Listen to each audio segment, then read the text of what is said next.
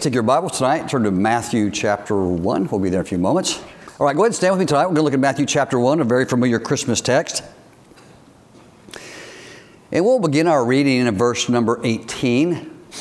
And maybe the key thought tonight would be verse 23, but we will read this in context. This is one of the Christmas story accounts. And verse number 1. Now, the birth of Jesus Christ was on this wise, in this manner. When, as his mother Mary was espoused to Joseph, not in the sermon tonight, but he's not yet formally married in the sense of physical relationships, which is important in the birth of Christ. He was espoused to Joseph before they came together. She was found with child of the Holy Ghost. Then Joseph, her husband, being a just man and not willing to make her a public example, was minded to put her away privily. This was a perceived social scandal, and he didn't want to be a part of it. And then, of course, he halts because of what happens next. But while he thought on these things, behold, the angel of the Lord appeared unto him in a dream, saying, Joseph, thou son of David. That's also important in the story, because the Savior had to come from the lineage of David. Fear not to take unto thee Mary thy wife, for that which is conceived in her is of the Holy Ghost. And she shall bring forth a son, and thou shalt call his name Jesus, Hebrew Yeshua, and the name means Savior, which is what goes on to be said, for he shall save his people from their sins. Now all this was done that it might be fulfilled, which was spoken by the Lord, by the prophet, saying, Behold, a virgin shall be with child, and shall bring forth a son, and they shall call his name Emmanuel, which being interpreted is God with us. And so really this whole text is prophetic in nature. Then Joseph, being raised from his sleep, did as the angel of the Lord had bidden him, and took unto him his wife, and knew not her until she had brought forth her firstborn son, and he, of course, as he was commanded, called his name Jesus. Our Heavenly Father, I pray that, Lord, you'd bless our time together tonight, and Lord, it would be profitable in the sense that, Lord, we have looked into your word. Lord, we are taking it to heart, and then, Lord, we are encouraged by it. And Lord, where we can, make application for it and appropriation in our lives. As we ask for your help with this in your precious name, amen. All right, thank you so much for standing. I'm sure it's probably a topic of conversation for a lot of people. You know, during this season, we talk a lot about Christmas. A lot is said about Christmas, and a lot is done in relationship to the idea of Christmas. Whatever else we think about the holiday, it certainly generates a lot of excitement. And of course, it does that here at Eastland as well. Christmas, the season, the holiday, gets a lot of attention, and it occupies a lot of our efforts. It's a special day. There's a lot of time, effort, and most of us would know dollars spent for this holiday as well. Having 14 grandkids is a mixed blessing. And you have to be creative with that, and then with the kids, I try not to forget my own kids, but they do come second to the grandkids. But anyway, there's dollars spent on that. And there's things that we do and the things that we host that I think are helpful and good as well. We shop. We attend parties, which we've done that as Sunday school classes, and I think that's really neat. We put up decorations, and I like Christmas decorations. They're bright and cheerful. I like the trees especially. We get fellowships and have get-togethers. We visit relatives during the holidays. We're doing that as a family. So for my 60th birthday, which is sort of associated with Christmas because my birthday's in December, all the kids are taking me to Branson this weekend. And they're going to buy me a huge gift, right? Oh, no, okay, I got that part wrong. But anyway, they're taking me to Branson this week, and we're going to spend a couple days together there with the family, and that's going to be exciting. I think we're going to go to Silver Dollar City and see the lights and the big trees there, so it'll be fun. But, there's a lot done here. We visit relatives. We make more preparations in this short time span than maybe any other time. I know our calendars are all probably full, and that's all good. Christmas is transcendent in the sense that it's not just something that we do here in America. The world really celebrates some concept of Christmas that transcends those barriers. But for all of this, and with all the celebrations, I don't know that in the larger cultural world, people understand the meaning that we ascribe to Christmas. Okay? Christmas isn't a biblical idea. It's something a season that's given where Christians have made a decision to celebrate the incarnation, the birth of Jesus Christ. And I feel like anymore a lot of that's lost on people. There's maybe some effort to preserve that, but some of that is lost. For a lot of people, it's a holiday. And that's okay. It's a holiday where there's time off from work, and there's an opportunity to be at home. Others, it's a time of fellowship with friends and family. For us, even in part, it's a time of special music. And we sung special music tonight. And for our part, we look for something that has some doctrinal meaning to it. And so we sing those kind of songs. So others see Christmas as a season for giving and demonstrating a generous spirit. The things I just mentioned to you earlier tonight at the start, the things we've done, is part of the season and the spirit of Christmas. Many see it as an altruistic holiday of peace and goodwill and love. And certainly those who would practice Christianity would have those characteristics attributed to them and their behavior. But I think, what we want it to be is to have a center that is Christ. Its namesake. That Christmas is about the incarnation, the text that we just read from this evening. Christmas really is about an Emmanuel, or a God with us. So this evening I want to ask really and answer a simple question. And again, it's a question that I'm not sure that is fully comprehended in this season. And the question is this: Christmas is the celebration that Jesus came, but then why did he come? What is the meaning of Christ coming? What is this idea of an advent or the incarnation? Why did Jesus do this, and why is it necessary? And I think we can find some answers, which would be plethora and many. We can find a few in our text this evening. And the first one that jumps out to me and is very obvious and evident is that Jesus came to fulfill a plan of God. It's about fulfillment. There was something in the mind and heart of God that was spoken through his prophets that he brought to accomplishment in great measure through the incarnation, the person, the deity of the Lord Jesus Christ.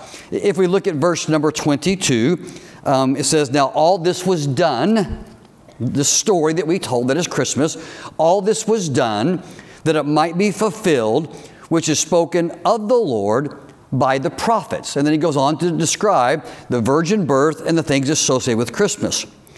The Bible is a book authored and inspired by God.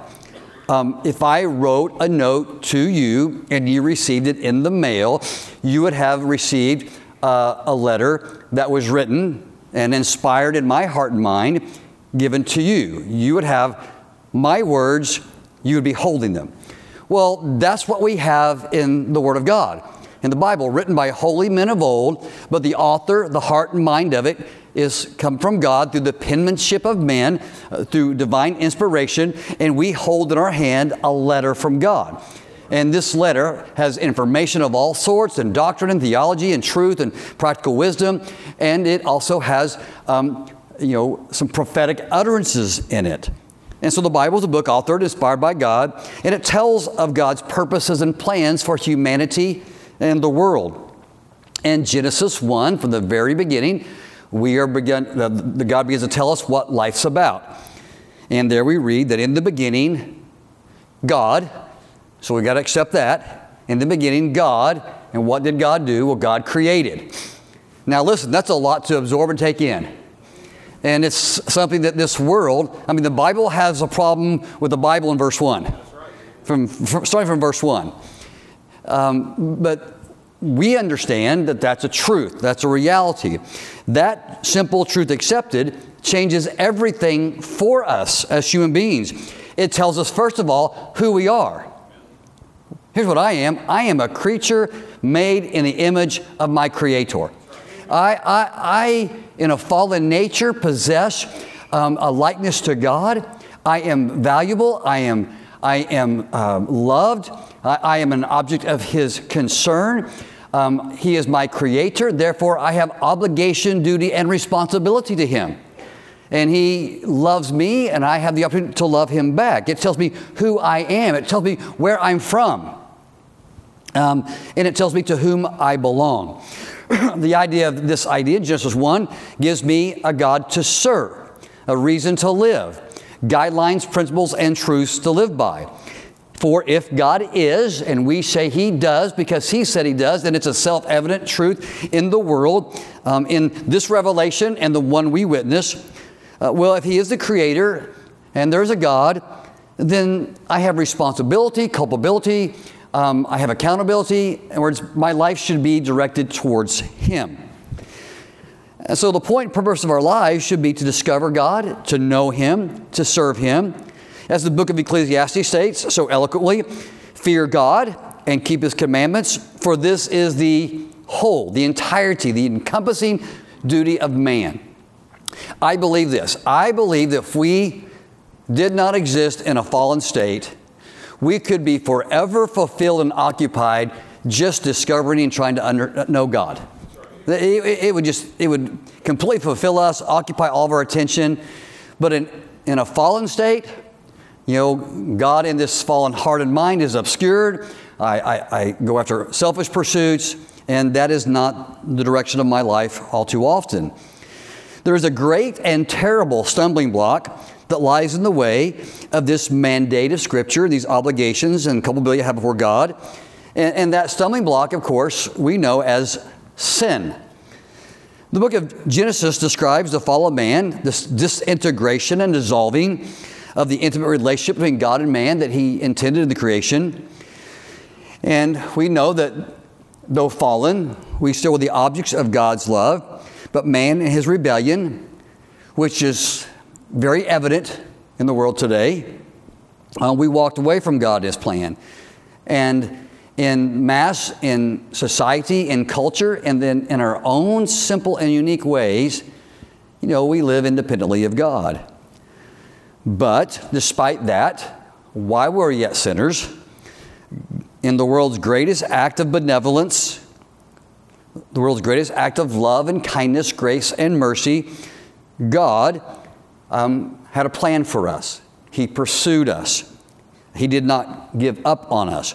He put a plan, a purpose in motion that would give us the opportunity to be reconciled with God.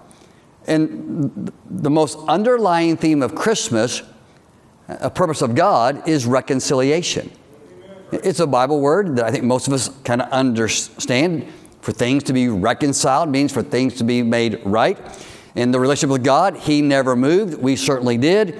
We had no ability to get back to Him in our own efforts. We need someone to help us to be reconciled, and that is part of Christmas, is to help us to be reconciled back to God. Well, that plan involving Christmas started all the way again back in the book of Genesis chapter 3, verse 15.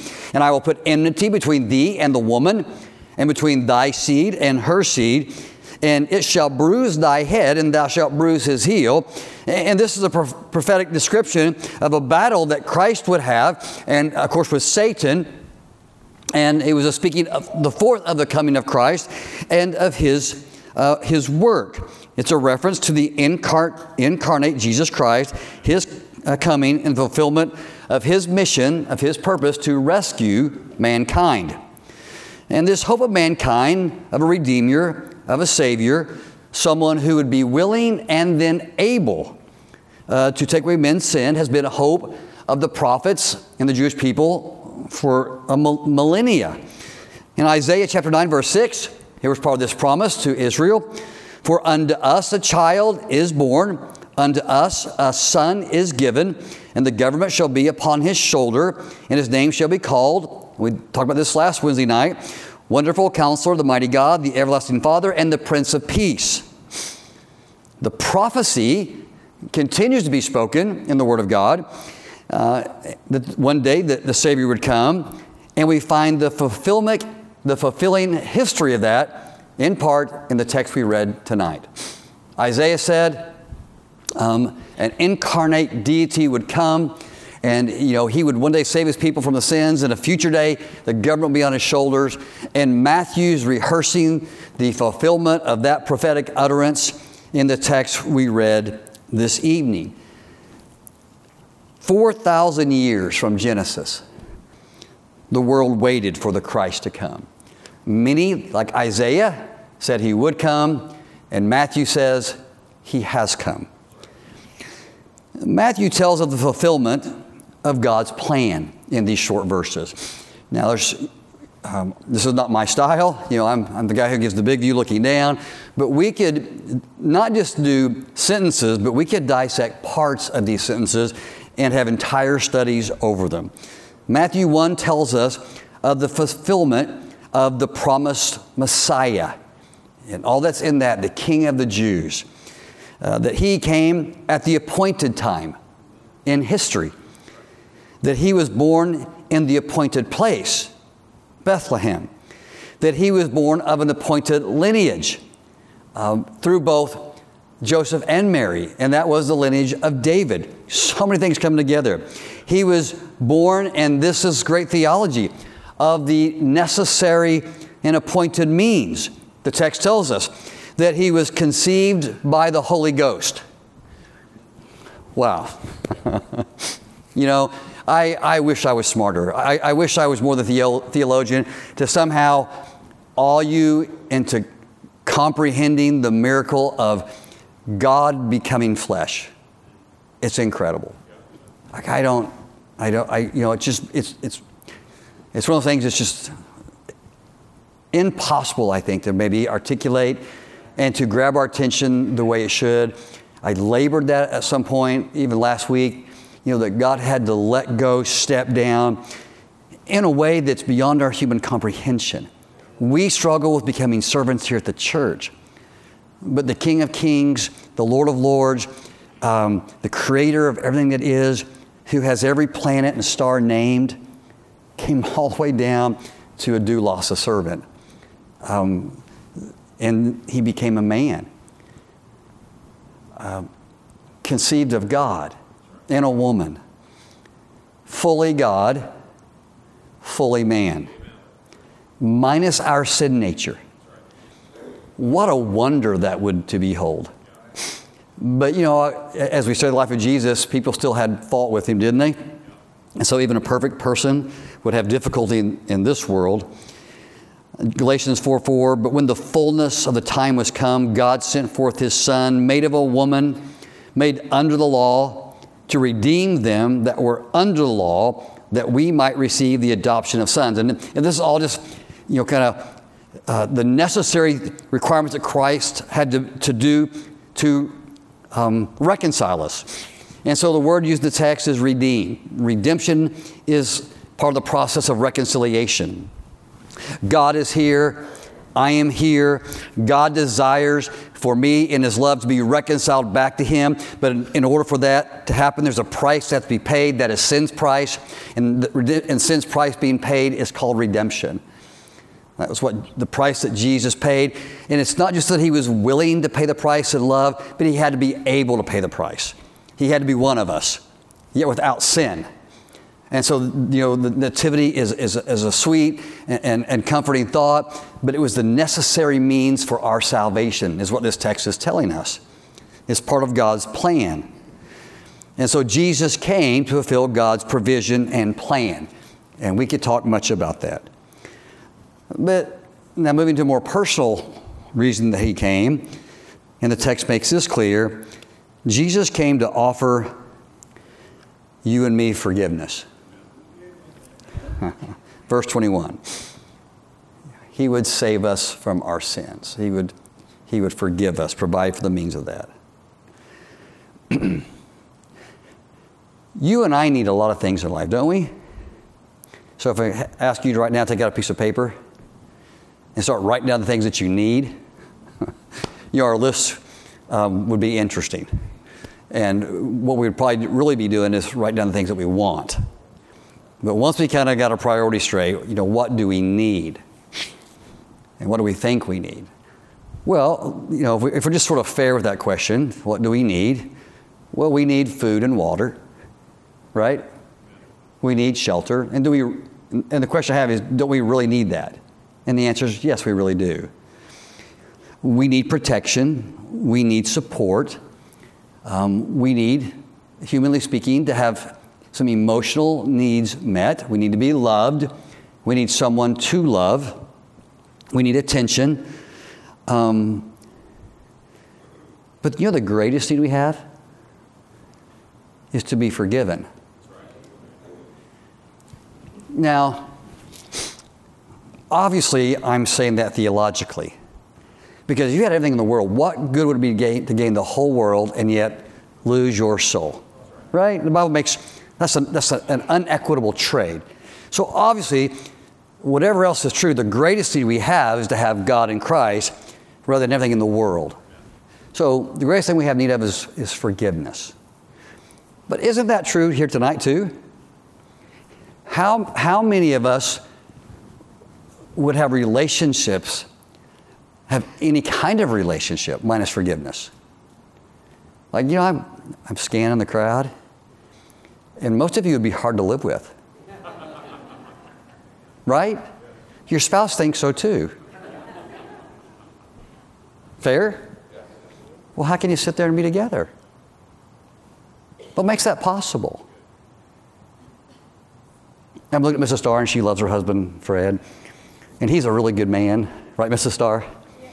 Yeah, right, thank you. Brother Starr, how long have y'all been married? 48 years. Is a marriage of 48 years possible minus forgiveness? No. Yeah. I mean, just think about that. You know, even when we back away a level and you just get to know me as a friend, that's a separated level. You know, and I probably, honestly, to be honest, I'm probably better behaved in front of you than I am in front of Terry. Because I can take that for granted, right? But those of you who would know me at a closer level, I make all kinds of mistakes. I could offend you, not on purpose, but, you know, I can do it, intentionally, unintentionally, maybe. You and I can't be friends if you're not willing to give me the gift of humanity. Right? You follow me? We couldn't come in here to the assembly of hundreds of people if we didn't have grace to get along. Like, how many different ideas and thoughts and whatever are represented in this room? We might not always label it as forgiveness, but grace. Like, we stand in incredible need of this. And Jesus came to give it to us first. And I belabor that because what Jesus gives, He also expects. You know, one of the things that life has taught me is that we are sinners. We're selfish, arrogant, prideful, wanting our way. We see the worst in others and circumstances and situations. We hurt as much as help. We criticize, often instead of being constructive. We complain, we gripe, we're discontent. We desire things we shouldn't. We discourage others. We're bitter, we're mean. And how in the world can we function that way minus forgiveness? And listen, we can't function that way with each other, much less a holy God, who's of pure eyes and even look upon this iniquity that's ours. All of our righteousness is filthy rags, the Bible says. Quite frankly, in order for any relationship to exist, we need forgiveness more than we need anything else.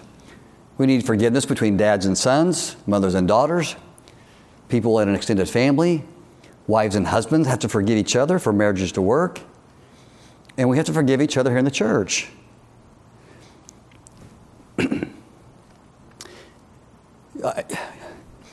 It amazes me how easily you and I withhold from others what we so desperately need. Can you imagine, you know, if it's in my power, I need air and I need to live, but if it's in my power to withhold it from you, how cruel would that be? Right? And if I had food and you didn't have any, how cruel would it be for me to hoard it and not give you any? I mean, we just think that's not being human. Well, it's also not Christian human to accept something and then not let that spill back over in someone else's life from you. To be a recipient of grace and to have none. To be the recipient of mercy and not give it. To be loved but not love. And here's where it gets gritty. To be forgiven and yet not extend it, even when you're really, truly, genuinely hurt or bothered. Ephesians 4:31-32, and let all bitterness and wrath and anger and clamor and evil speaking be put away from you with all malice. And be ye kind one to another, tenderhearted, forgiving one another, even as God for Christ's sake, His example, hath forgiven you. Lewis B. Smedes said, forgiveness is God's invention for coming to terms with the world in which people are unfair to each other and who hurt each other deeply. So He began by forgiving us, and He invites us all to forgive one another. This is a lot of what Christmas is about. Forgiveness. Why did Jesus come? To forgive people of their sins, and He invites us to do that as well. Think about God's forgiveness. If we confess our sins, He is faithful and just to forgive us our sins and to cleanse us from all unrighteousness. That is incredibly magnanimous, isn't it? 1 John 2:12. Your sins are forgiven you for His name's sake. God didn't forgive me based on my merit, but on Jesus' merit. Okay, so let's translate that in each other's relationship. I don't forgive you because you deserve it. I forgive you because God asked me to. And He gives me the capacity to love you despite injury. Colossians 2:13, having forgiven you all trespasses, blotting out the handwriting of ordinances that was against us. You know, the laundry list we have against each other. But this one that God sees. And He took it out of the way, nailing it to the cross. He paid for it. Colossians 1:14, in whom, speaking of Jesus, we have redemption, sins paid for, through His blood, even the forgiveness of sins. Psalms 103:3, who forgiveth all thine iniquities. All of them.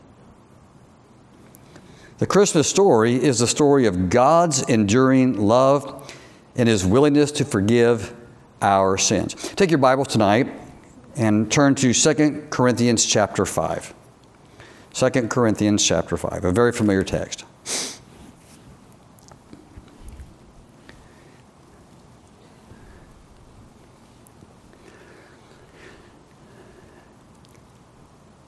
These are not maybe texts that we look at and say Christmas, but really this text isn't much different than Matthew 1 or Isaiah 9. It's more theologically spoken, but the idea is still there. To wit, verse 19. Understand this, to wit, that God was in Christ. Okay? Christ is a word, Messiah. It implied the God-man. You with me? This is the man who is deity. So, to wit, that God was in Christ. For what purpose? Reconciling the world unto Himself, not imputing their trespass unto them, and hath committed unto us the word of reconciliation. So we should be the agency of this as well. Now then, we are ambassadors for Christ, as though God did beseech you by us. We pray you, in Christ's stead, be you reconciled to God. For He hath made Him to be sin for us, who knew no sin, that we might be made the righteousness of God in Him. You see, Christmas, the reason why Christ came, was a fulfillment of God's plan. And that plan involved the agency of Christ on our behalf. And then, this is just the personal takeaway. So why did Christ come? Fulfill God's plan. To provide for forgiveness of sins. And then there's just something in these words. He came, this is personal to me, He came to us. He came to be a friend to us. There's just more than here than there's just, great omnipotent sovereign God who did this majestic act that we desperately needed for our behalf, and so they receive it. It's not like that. It's a judicial act given in the most incredibly benevolent way. It's a guy who just didn't pay for my ticket. He invited me over to dinner. That's right. Right? It's Emmanuel, God with us. And this is just incredibly personal nature to this story. Verse 23, God with us. Though Jesus Christ is God, the creator of the worlds, King of kings, Lord of lords, He came to be with us. Not just for us. There's a difference. He came to be with us. He came to live in our hearts. And that's bigger than a metaphor. It's a reality. He's ever present. The Bible describes Him as a friend that sticks closer than a brother. Jesus was described as the friend of sinners. He befriended those who no one else would befriend. He was a friend to the tax collectors, the publicans, and sinners. He became a help to the worst of mankind to change them. He befriended the leper. He touched the untouchable. He befriended the blind, the lame, the halt. He ate with Zacchaeus. He forgave the prostitutes. The people He lived with, other people criticized, but He did so to be a friend, and the kind of friend that helps. And so, what's part of the takeaway for Christmas? Christ came. Big holiday, lots happening, a lot of theology, a lot of truths, needs met. But He absolutely came with you in mind, personally. He came for you, to be with you. And there's a way to convey that. But He came to be with Butch and Josh and Jerry and Brian. And that's what He desires. The point of reconciliation wasn't just to expunge a list of bad things in our life. It was more than just the jurisprudence of it. The reconciliation is about relationship. So, someone does something for me, and I say thanks, and then go about my life. That's really not the aim of God here. Because God still has more for us than just the forgiveness of sins. And so the implication here when Jesus comes, that implies a response on our part. That we need to meet Him too. The one who came for us, there's a relationship that needs to be reciprocated on our part for Him. So a lot to think about Christmas, the God who came for us. Let me ask you to stand tonight if you would.